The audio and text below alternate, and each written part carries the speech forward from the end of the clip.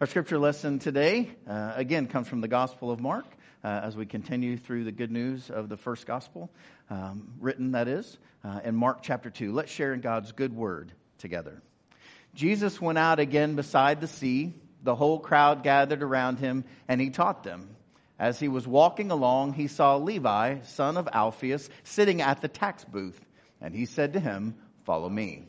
And he got up and followed him. This is the word of the Lord. Thanks be to God. Amen. You may be seated. A friend of mine gave me insight into the story about Jesus and his disciples that I'd heard before, but it's just taken on whole new meaning.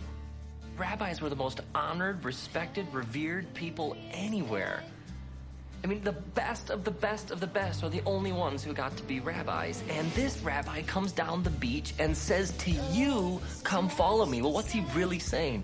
What he's really saying is, I think you could do what I do. And he's saying you can be like me.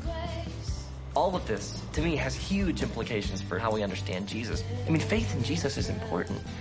But what about Jesus' faith in us?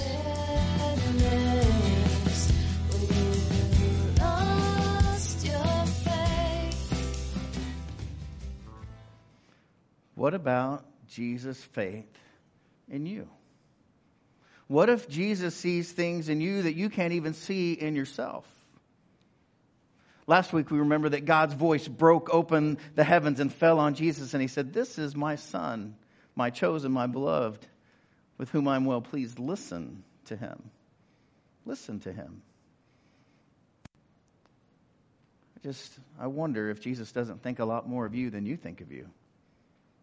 We get so tied up in, where's my faith? Or do I have faith enough to be baptized? Or do I have faith enough to follow? Or do I have faith enough to join the church? Or do I have faith enough to do what God calls me to do? What about God's faith in you? The scripture tells us that Jesus prays for you. He prays for us. And I've got to believe that that's a good prayer. It's a mighty good prayer. This unexpected Jesus. If you have your sermon notes, I invite you to take those out, and we're going to continue on and find these things that Jesus does that are so unexpected. Last week we started off the series. We'll be doing this for the month of January. And we learned this. And that is that we often see what we expect to see. Will you say that with me? We often see what we expect to see. Isn't that true? You go in and you expect to see this thing. So for those of you who are still struggling from last week, here it is again. You've got the old woman. You've got the young woman. I hope you've seen them both by now. And I know that some of you have really struggled with the old man and the young man. I promise you they're both there. And so hopefully you can see those. But what we expect to see is what we've seen before. And so we often see what we expect to see, and what we expect to see is what we've seen before. And that's why it's hard to teach an old dog new tricks. Right? In some ways, it's harder to learn things the older we get because we think we already know the answer. We think we know how the story goes. We expect to see what we've seen before. And our mind immediately goes right there. So our context for today's scripture, I want you to kind of hold at bay what you think you know about this story. Because there's a lot to the background of this story. The context is this. That rabbis were the most honored, most revered, most respected people in town. It's hard for us to get our minds around it, but there's no separation of church and state. That's not going to happen until the American experiment about 200 years ago. So whatever the religious leader of the group says went for everybody. There's no difference between religious law and the law of the land. It's the same thing. And so whoever the rabbi was not only knew the law, but they got to say what the law meant and how it was to be interpreted year after year after year. So if you were the rabbi, if you got to say what the law meant and how it was going to go down in your area, you were the guy. Everything came in and through the rabbi. Everything went to and through the priest. If you were not clean, you had to be made clean by the rabbi, by the priest. You had to come to him, and they had to say yes or no to you. This was the most revered, most respected, most important person in town. And little kids all around the town, as you might imagine, if, they want to be the best of the best, they want to be the top. And so they would go to synagogue. They would go to these, basically, our as close as we get to this would be church and Christian school, all wrapped up together. So if you were a little one, you would begin with Beit Sefer. And Beit is the word that means house. So if you've ever been to Bethlehem, it's house of bread. Right? So that's Bethlehem, house of bread. Here it is Beit Sefer, house of book, particularly the Torah, the first 5 books of the Bible. If you know them, say them with me. They are Genesis, Exodus, Leviticus, Numbers, and Deuteronomy. So if you were age 6, 7, 8, 9, 10, you would go to school. You would go to Beit Sefer. And you would learn. You would memorize. You would be taught verbally all the words of the Torah, the law. And there's a local synagogue teacher, and they would begin teaching the children the Torah, these first 5 books. And they would memorize them, and they would sing songs, and they would lick pieces of honey because the scripture was to be like honey in your life, sweet and nourishing.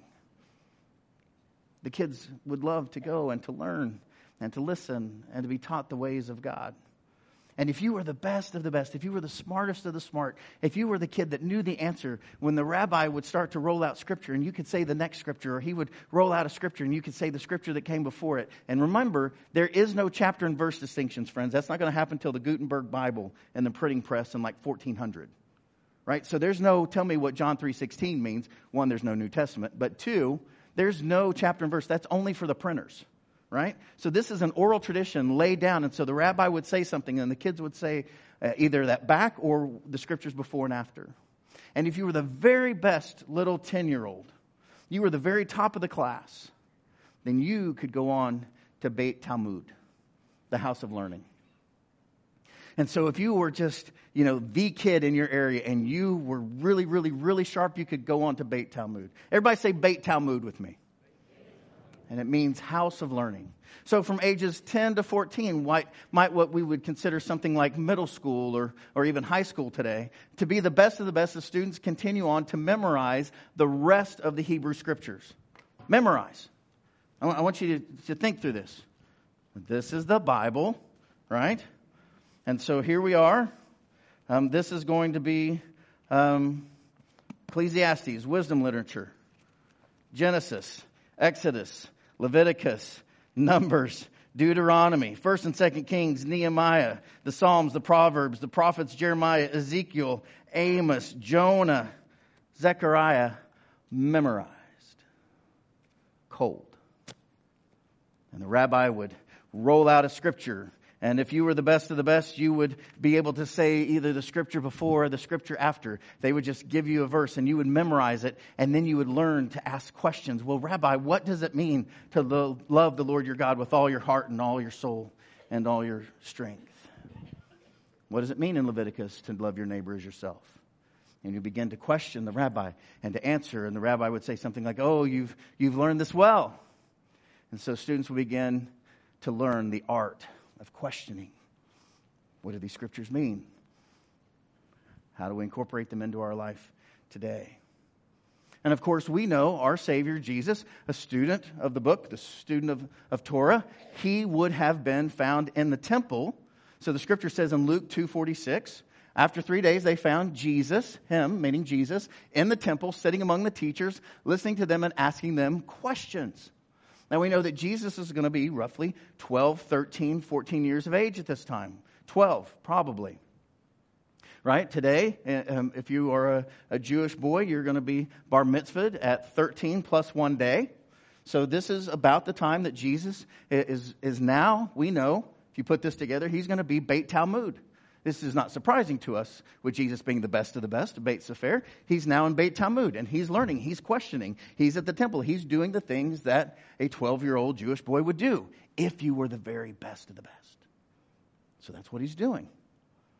But then, if you had somehow learned and done the Torah, Genesis, Exodus, Leviticus, Numbers, Deuteronomy, and then you had gone into Beit Talmud and you learned how to question and learned how to interpret, then you might have the chance to do what would be the equivalent of the NBA for our little basketball players at the Y. This sort of movement, something that every child wanted to do, the thing that was your ticket out of the village, the thing where you didn't have the back-breaking work of your father and your mother, that you could be the one that everybody looked to, the one that people would go, wow, did you hear that? Can you believe that? You'd go to Beit Midrash, the house of study. Right? A house of study. And this would begin for a Jewish boy at about 14, where he would present himself to a well-known rabbi requesting entrance into the rabbi's house of study. And this was for life. And this was wherever the rabbi went. It was no longer at your local village. Wherever the rabbi went, you would go with the rabbi. And it was a chance of a lifetime. And people would know, oh, you're with him. Listen to them because they're with him. You wanted to be a disciple, a student, an apprentice of the rabbi. And you wanted to be with the best rabbi. And so the student would be examined to see if he was ready to take on what's known as the rabbi's yoke. And those of you who've studied Jesus a long time, you know that Jesus says, take my yoke upon you and learn of me. Right? My yoke is easy. My burden is light. My yoke is well-fitting. Now, a rabbi's yoke is the rabbi's teaching, the rabbi's philosophy, the rabbi's way of life, the rabbi's interpretation of the scripture, because not every rabbi interpreted the Bible the same way. Shocking. Right? So you wanted to be very careful about what rabbi you went to. And the rabbi was more than careful about who he thought could follow him. And Jesus, of course, as a rabbi, is going to say to his disciples later, you think you can take on my yoke? You think you can do what I do? Because it's going to include the cross for him, the rabbi's yoke. So this is where it gets very exciting. You've been through Beit Sefer, you've been through Beit Talmud, you perhaps now you've presented yourself. It's all on the line, your whole life before you, and you say, yes, I want to be Beit Midrash. I want to be with you. I want to go where you go and do what you do. And if you were deemed the best of the best of the best, the words that little Jewish kids around the world would wait to hear are the two words of the rabbi. Follow me. You say that with me? Follow me. That you were waiting. You were hoping. In the same way that Megan was talking about times a million. When it's time to get picked, you're waiting for the rabbi to look at you and say, follow me.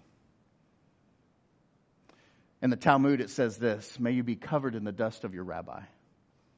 You see, the disciples of any rabbi would follow so closely that they would become covered in the dust of their rabbi. May you follow him so closely that the dust of his sandals covers you. That's the way the teaching was. That you would want to go where the rabbi went so closely, you would follow him so closely that you would be covered in his dust. And of course, the question for us is, are you covered in the dust of Jesus? Or are you covered by the dust of somebody else? An employer, something else. Whose dust covers you in your life? Who do you follow most closely? It was something they waited for all their life. Now, a short life, of course, because these are going to be 14, 15, 16, 17-year-old folks normally. But here's the thing. For some Jewish boys, when the rabbis quizzed them, they were going back to this. Because when the rabbi quizzed them, the rabbi did not say, come, follow me.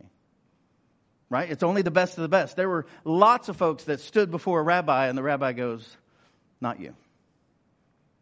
Not you. But instead, they would say something loving and harsh and true. They would say something like, oh, my son, you do know the Torah. You do. And you know the Torah well. Yes, you do. But you are not able to be my Talmudim, my disciple, my student. I know you. I know your limitations. You're a good person. You love God. You love the scriptures. But you can't do what I do. So the rabbi would say something like this. Go home. Go home. Go home to your village. Make babies. And pray that they become rabbis. Go home. And learn your family business. And maybe one day, one of your babies can be my disciple. So go home. To farming, to carpentry, to fishing, to hard labor. That's your life now. And maybe one day one of your generation can do what I do. But it's not you. go home, because you won't be studying to be a rabbi. You just won't. So this would happen over and over and over again for most people. For most people, this was their lot in life. And so let's remember where we've been. Last week we talked about Jesus beginning his ministry here outside of Jerusalem. Over here, he came over to be baptized by John. Jesus probably lived up here in Nazareth, and he would join those who were coming from here. Bethlehem is going to be right here where he was born, but he lived up here most of his life. And so scholars believe that Jesus came down, and John the Baptist came up from the Essene community and was baptized around here outside of Jericho. But now, in this next chapter, what we find is, as you zoom in on the map, now we're up here. We're at Capernaum. Here's the Sea of Galilee, also known as the Lake of Tiberias or the Lake of Gennesaret. Here's Nazareth, where Jesus grew up. This is a lush, green, beautiful area, not like the desert where you find the baptism story in chapter 1. So here is where basically this next story is going to take place, up close. And it's a beautiful area. As you know, we've been there a couple of times. It's you can ride a boat and kind of look around and see this. And if you want to, you can have an authentic first century dish of St. Peter's fish. I know. But the tail's kind of crispy. It's kind of good. Okay? And so you can go and do this. So what does the Bible say is going on now? What happens as Jesus steps in? He has been a student of the Scripture. He has been baptized. He's been in the wilderness. And now he begins his ministry. And the Scripture says this, we're still in chapter 1 here. It says, as Jesus passed along the Sea of Galilee, right? He sees Simon and his brother Andrew casting a net into the sea, for they were fishermen. What were they? Say it with me. Fishermen. And Jesus said to them, follow me, and I will make you fish for people. Now, if you were Jewish reading this, you would say, what? Wait, hold on. If they're fishermen, what that means is they've already gone to the rabbi, and the rabbi said, you're not good enough. Go back to fishing. These are grown men. No rabbi goes to a grown man and says, follow me. There's a fisherman. You understand this. There's a set order to those who become followers, disciples of a rabbi. These aren't them. And Jesus looks at them and says, follow me. Jesus said to fishermen, follow me. And what was their reaction? According to the Gospel of Mark. Immediately, they left their nets and followed him. Well, I guess so. Of course they did. This was a chance of a lifetime. It never crossed their mind that ever they had given up that dream. It was past time for them. They were doing their work. And the best rabbi of all has called them, follow me. And as these stories go in the Bible, I love it how if you read it as a whole instead of just in bits and pieces or on a meme, if you actually read the story together, it builds. Because this is the very first time Jesus calls, and he's calling grown fishermen. But then as he goes a little farther, he sees James, say it with me, son of Zebedee. Oh, so this isn't a grown person. This is a young man. He's a son of, right? We didn't get this with Simon Peter and Andrew, right? But now we're going younger. James, the son of Zebedee, and his brother John, who were in their boat mending their nets. And immediately, Jesus called them. And they left their who? Their father, Zebedee, in the boat with the hired men and followed him. So let's get this straight. So Jesus calls these grown fishermen. And now, in the very next verses, he's calling fisher apprentices. They're not even fisher folk yet. Right? So when he says, go back and learn a trade, that's who these people are. So Jesus now, he's not calling the best of the best, he's calling fishermen. Not only is he calling fishermen, he's now calling almost fishermen. 14, 15, 16-year-old kids. And you'll notice later in the Gospels that John is normally thought of as by far the youngest. Because he is. He might be half the age of Peter. These are young men trying to learn a trade. And Jesus calls them. And have you ever wondered if you were too young to have Jesus call you?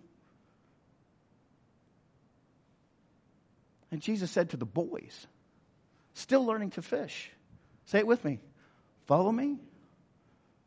Those two words that people long to hear. So Jesus returns to his home in Capernaum. And you can go there today. It says Capernaum, the town of Jesus. And you can actually go to the synagogue where Jesus taught and walk in the very area where Jesus was.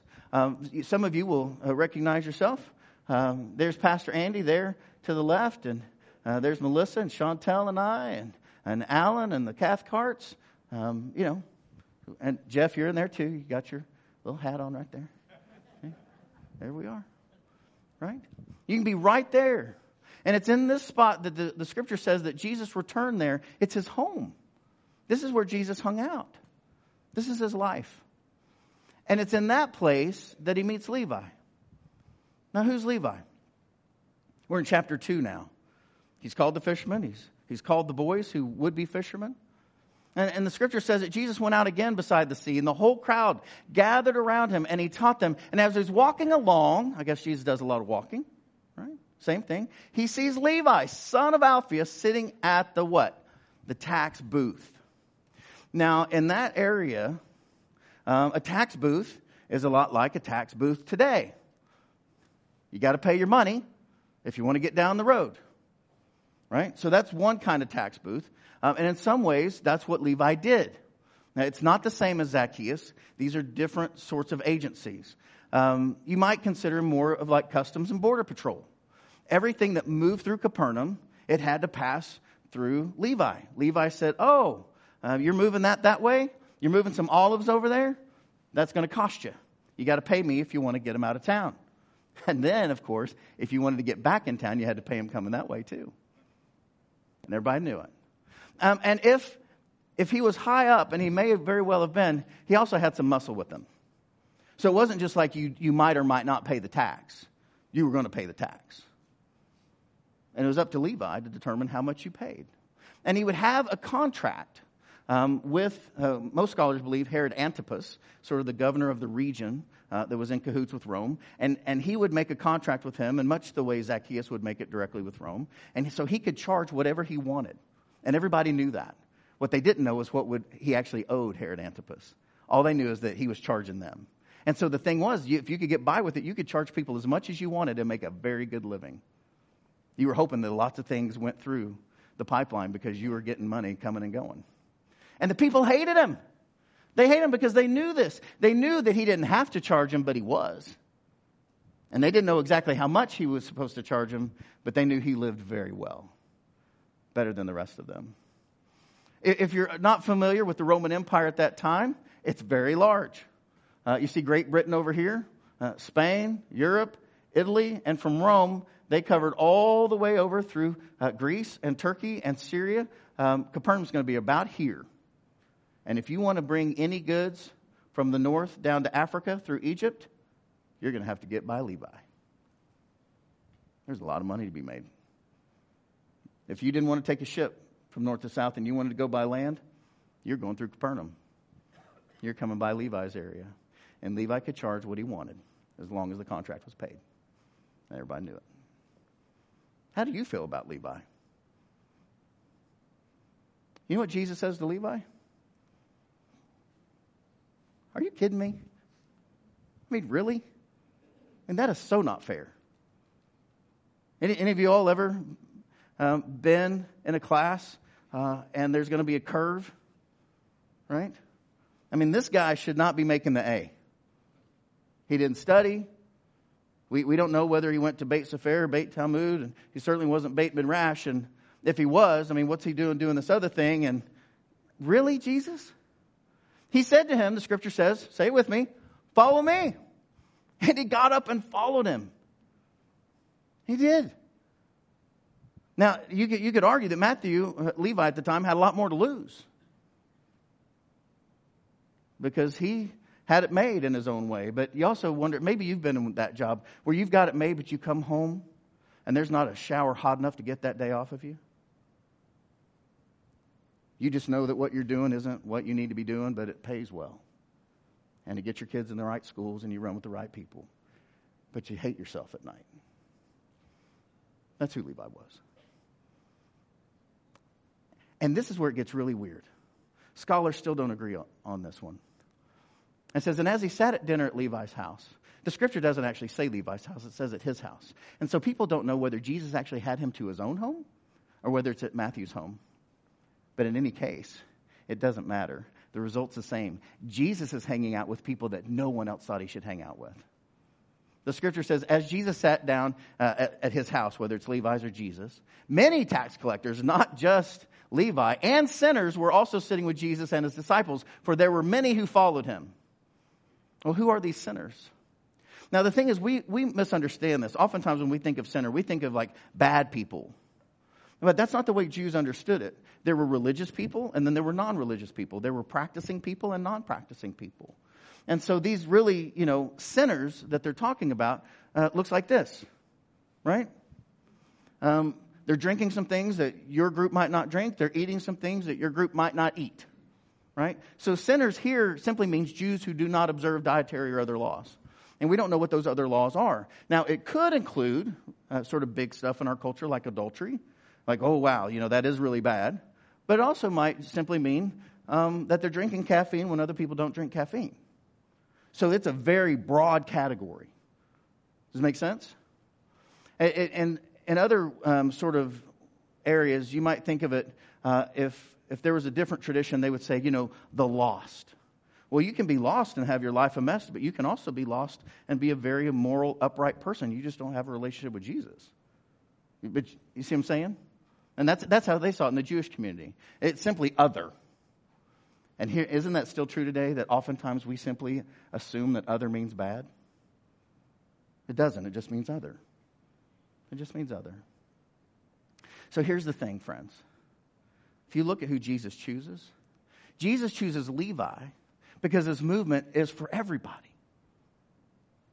And if Jesus can choose Levi, Jesus can choose you. He can. There's no reason for you to delay stepping into your relationship with Jesus because you don't think you're good enough, smart enough, right enough, whatever. You don't need to worry about that. Because you never know. Even when other people say one thing, God looks into your life and sees another. I came across this week, and maybe it will say what I'm trying to say even better. Let's take a look.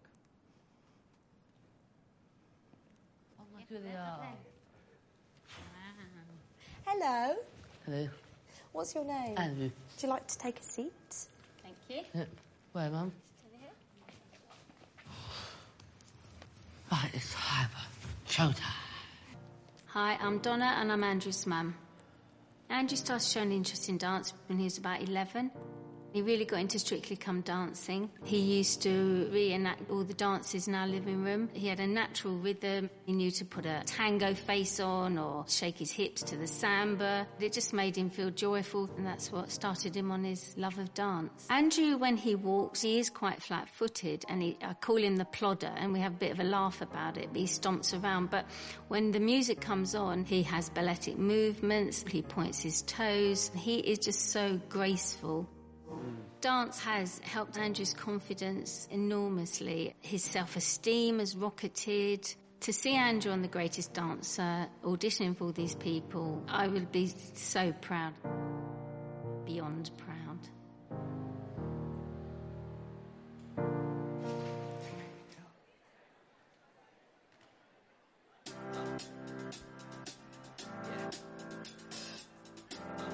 Come on, Andrew. I got this feeling inside my bones. It goes electric wavy when I turn it on. Yes, Andrew. Off from my city, off from my home. We're flying up no ceiling when we in our zone. I got Let's go, Andrew. sunshine in my pocket, got that good soul in my feet. I feel that hot blood in my body. Come on, Andrew. It drops. Ooh, Look at all these lights. eyes above it, moving so phenomenally.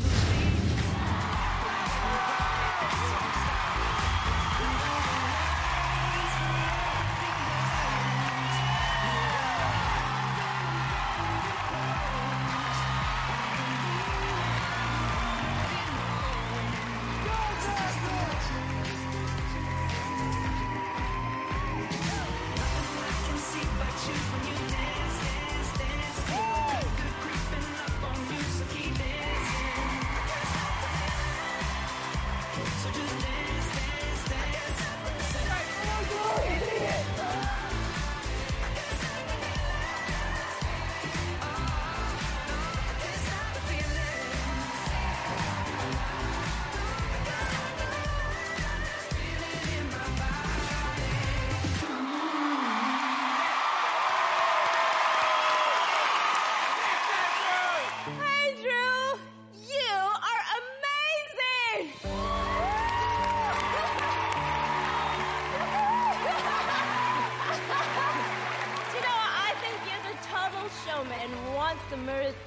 You were a whole different person. I was like, yes, yes.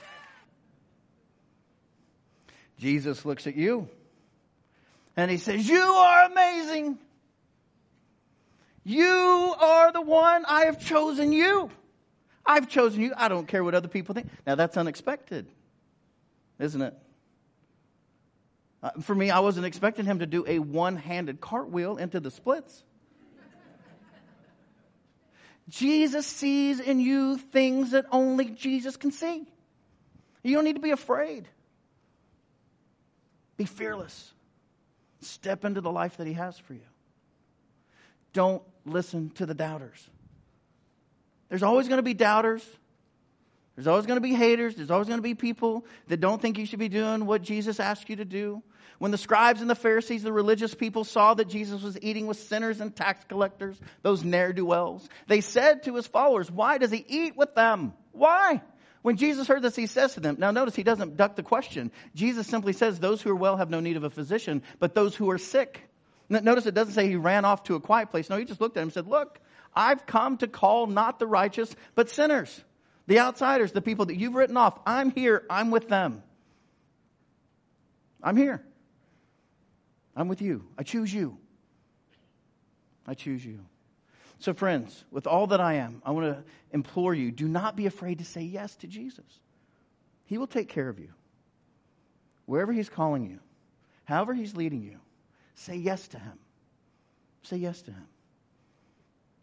And I say this as a constant warning to our community. And never be afraid when Jesus says yes to someone you wouldn't. Because that's equally valid. We need to make sure that we keep our place in Jesus' place, his place. King of kings, Lord of lords, judge of all. So you don't have to be afraid for his call on your life or his call on someone else's life. And as a way to help us live into this, I will invite you to do something that might require a lot of bravery, a lot of courage, maybe some vulnerability on your part. And that is to actually share a meal with someone that you don't understand well. Someone that you just really don't understand. Somebody who's other. Somebody that the scripture would say is a sinner. Somebody who doesn't live your lifestyle, doesn't eat the food you eat or drink the food, the things that you drink. That might be somebody else. And sit with them and love them and bless them. Because that's who Jesus is.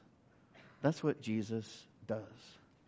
And make no mistake about it, friends. If you're within the sound of my voice today, Jesus looks at you and says, you are amazing. I made you. My Father created you. In your mother's womb, I knew you. You're amazing. Follow me. Amen? Amen. Let's pray.